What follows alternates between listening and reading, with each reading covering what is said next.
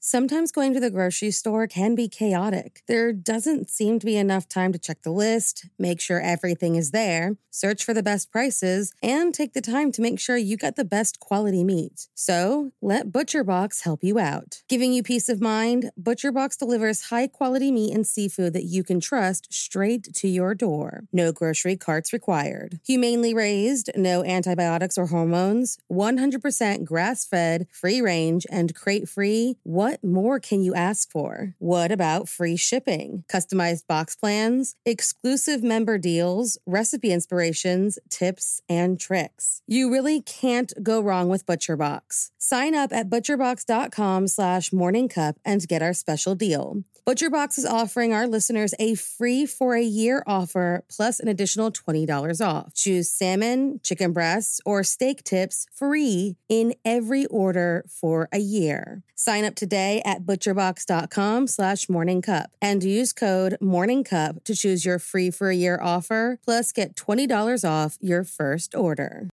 There were two more murders 15 miles away. When police arrived, they found the telephones and electricity lines. We have a weird homicide. A scene described by one investigator as reminiscent of a weird...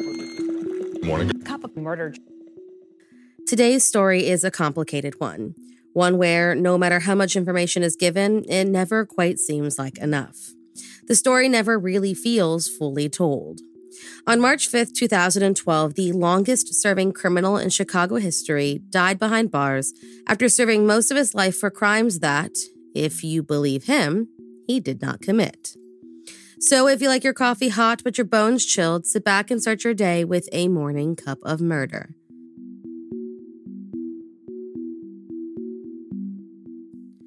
William George Heirens, born November 15, 1928, grew up in Lincolnwood, a small suburb of Chicago, and spent most of his early life living in the post-Great Depression, poverty-stricken home with his parents who argued more than they loved.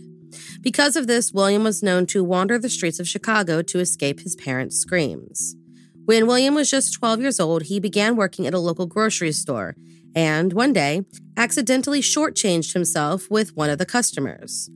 To make up for the loss, he stole a single dollar bill from an apartment by reaching his slender arm through the small crack of a chain door.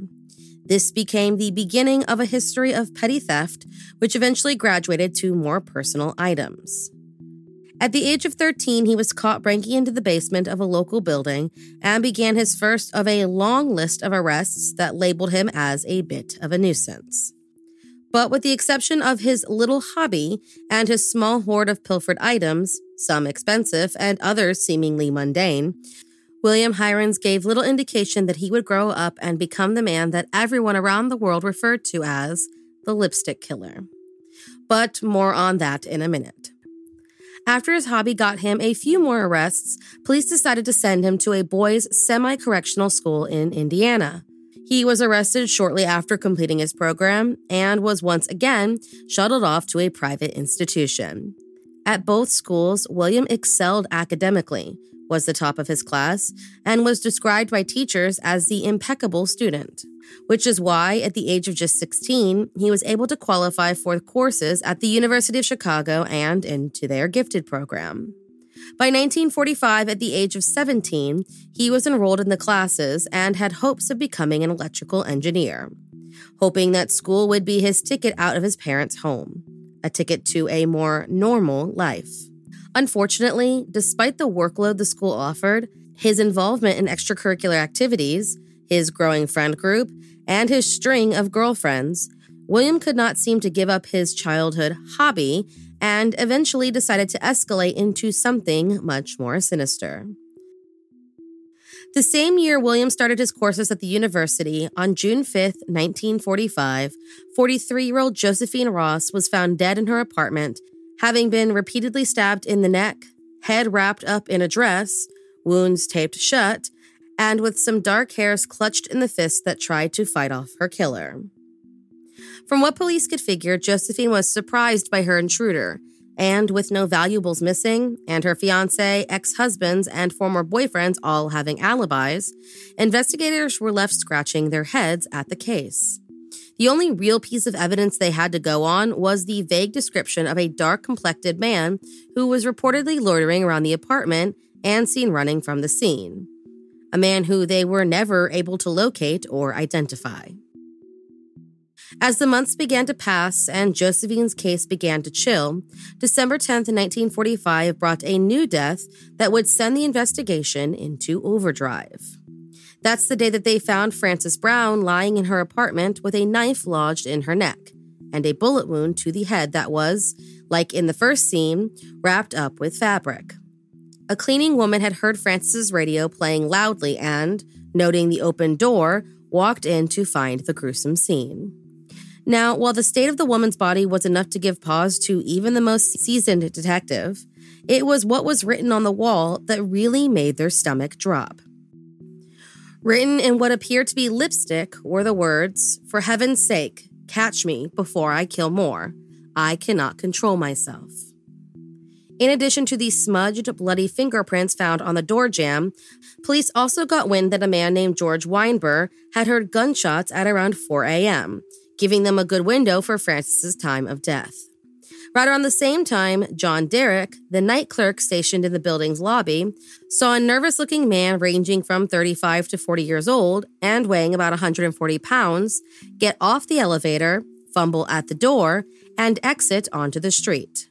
Despite these descriptions, 4 days later, the Chicago police announced that they believed a woman was their killer.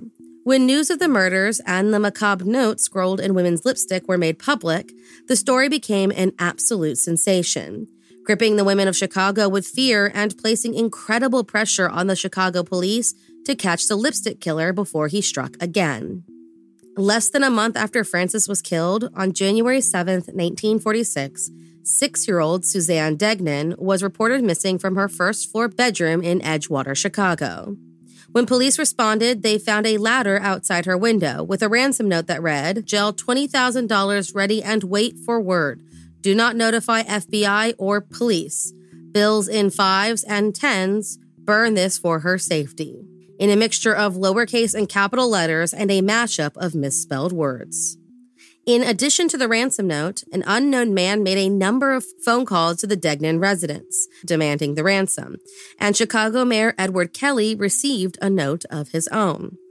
This one read, "This is to tell you how sorry I am not get old Degnan instead of his girl. Roosevelt and the OPA made their own laws. Why shouldn't I, and a lot more." At the time of Suzanne's abduction, there was a nationwide meat packers strike, and the Office of Price Administration, the OPA, was talking of extending rationing to dairy products as well, something many had very strong opinions about. Suzanne's father was a senior executive at OPA and had only recently been transferred to Chicago. And while another executive of the administration had been assigned armed guards to protect his family after some death threats, and a man involved in black market meat had only recently been decapitated, the Degnans were not deemed a potential victim of the growing hostility. Though police started to consider the abduction may have been at the hands of a meat packer, acting on an anonymous tip, police searched the sewer a block away from the Degnan home and, inside, found the head of Suzanne Degnan. Her right leg was later found in a catch basin, her torso in another storm drain, left leg in a drain nearby, her arms found a month later were in a different sewer, and blood was found in the drains of a laundry tub in the basement of a laundry room at a nearby apartment building. The coroner charged with Suzanne's care said that she was more than likely already dead when she was brought to the basement, and that the killer was, quote, either a man who worked in a profession that required the study of anatomy or one with a background in dissection. Not even the average doctor could be as skillful. It had to be a meat cutter.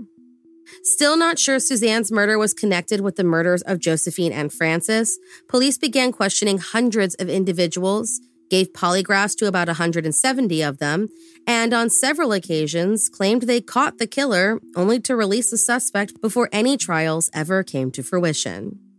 While all of this was going on, William Heirens was living large as a young playboy at the university. He started taking ballroom dancing classes, had started and grown quite good at chess and celebrated his uncle's safe return from the war, all while the police worked long hours to try and figure out who killed these 3 victims. At one point in the investigation, police arrested 65-year-old Hector Verberg, the janitor at the Degnans building, and told the press, quote, "This is the man," despite the fact that he did not match the profile created by the coroner. While there was evidence that he may have frequented the so-called murder room, Hector in no way possessed the surgical skills needed to dismember Suzanne's body. According to sources, Hector's wife implicated her husband under the pressure of the local police. And after holding him for questioning for 48 hours, Hector left the police station with a number of injuries that included a separated shoulder. Despite this, he maintained his innocence. In the end, it was determined that Hector, a Belgian immigrant, could not write in English well enough to leave the crude ransom notes. He ended up successfully suing the Chicago PD for $15,000, and his wife received $5,000 of it. Another notable false lead came when police found blonde hairs at the back of the Degnan apartment building, as well as a wire police suspected could have been used as a garrote and a handkerchief that may have been used to keep Suzanne quiet. On this piece of fabric was a laundry mark, S. Sherman, which was eventually traced to a discharged Marine Sidney Sherman, who served during World War II. Living in the Hyde Park YMCA, when police came to question Sidney, they discovered that he had vacated the residence without checking out and quit his job without picking up his last check. Suspicious, a nationwide manhunt began, and Sidney was found 4 days later in Toledo, Ohio. He claimed he had just eloped with his girlfriend, hence the quick getaway, and said that the handkerchief did not belong to him. He passed a polygraph test and was later cleared. The handkerchief was later traced to its real owner, Airman Seymour Sherman of New York City, who had been out of the country when the murder took place. He had no idea how his handkerchief ended up in Chicago. A few other false leads came and went, including the arrest of 2 teenagers who claimed they were involved in the murder, only to be cleared by polygraph, and by April of 1946, some 370 suspects had been questioned and cleared of involvement in the murder, while the press continued to bring down the hammer on the Chicago PD and how they were handling the Degnan investigation. Then, while police and the press were working on building a case against a man named Richard Russell Thomas, who was implicated due to the handwriting similarities and a criminal record, William Heirens, in the middle of a budding new romance, decided that he needed some extra cash for his upcoming date, a decision that would end up changing his life and the course of the entire investigation. William's original plan was to cash in on a savings bond for $1,000 at the post office, which he, of course, had stolen. But the post office was unfortunately closed when he arrived. Not too worried, William did what he did best and reached into the open apartment door in the same upscale neighborhood where Suzanne Degnan had once lived. This time, he was spotted by an on-edge tenant, and as he fled, William was tailed by 2 policemen. Cornered, he pulled out a gun and aimed it at the 2 officers. Now, what happened next is up for debate, depending on who you believe. According to William, the officers shot at him first. According to them, he was the first person to pull the trigger. Regardless, though, shots were fired, William fled, and the chase was ended when an off-duty police officer, still wearing his swimsuit from a beach trip, stopped the suspect by smashing a stack of flower pots over his head and knocking him unconscious. A 17-year-old William Heirens was arrested for the attempted burglary, stitched up at the local hospital, and sent to the hospital wing at the Cook County Jail, where he was subjected to a torturous interrogation, one in which he would slip in and out of consciousness due to pain, around the clock for 6 days, refused food and water, and not allowed to speak with his parents for at least 4 days, nor given the opportunity to speak with a lawyer. On his 5th day in custody, William was given a lumbar puncture without anesthesia and driven to the police headquarters for a polygraph test. It was eventually rescheduled because he was in too much pain to cooperate. Eventually, 2 psychiatrists, without a warrant or parental consent, gave the teen sodium pentothal and interrogated him for 3 hours. Under the influence, William spoke of a man named George who committed the lipstick murders. However, what was actually said has long been disputed as the original transcript has disappeared. Police went searching for this George person, which was actually his father's name and his middle name. William went on and claimed that he met this man when he was 13 years old, that it was George who sent him out prowling in the night to steal for fun, and, quote, killed like a cobra when cornered. He said that he'd been taking the rap for George for years, first for the thefts and then for the murders. Eventually, psychologists explained that George was actually a made-up figure, much like that of a childhood imaginary friend, and was used to keep William's antisocial feelings and actions separate from the successful man that he was in his day-to-day life. Though they were skeptical at first, police eventually named William Heirens as the suspect in the 3 murders and searched his room at the University of Chicago, his parents' home, and a locker at a local train station that he kept. In the locker, they found evidence of his lifetime work as a thief, and after taking his fingerprints, connected him to the prints found on Suzanne's ransom note, something that would later be disputed, and the smudged fingerprints found at Frances Brown's murder scene. On June 30th, 1946, Captain Emmett Evans told the newspapers that William Heirens had been cleared as a suspect in Frances Brown's case. Yet, just 12 days later, Chief of Detectives Walter Storms confirmed that the smudge did belong to William. Despite the fact that William's handwriting did not match the lipstick warning on Frances's wall, the fact that the FBI required 12 points of identification to deem fingerprints 100% match, and police only had 9 points, and that William's, quote, confession was disputed by several professionals, police charged William Heirens as the lipstick killer. On July 12, 1946, he was indicted for assault with the intent to kill, robbery, 23 counts of burglary, and 3 counts of murder. While sitting in a jail cell, William heard the Chicago Tribune report on the story, and when speaking about his confession, he yelled out, "I didn't confess to anybody, honestly. My God, what are they going to pin on me next?" 2 days after the indictment, State's Attorney William Toohey met in a closed-door meeting with William's lawyers, who said that, while they felt William was guilty, their job was to make sure he didn't get sent to the electric chair. William Toohey, on the other hand, wasn't 100% confident that he could win the case.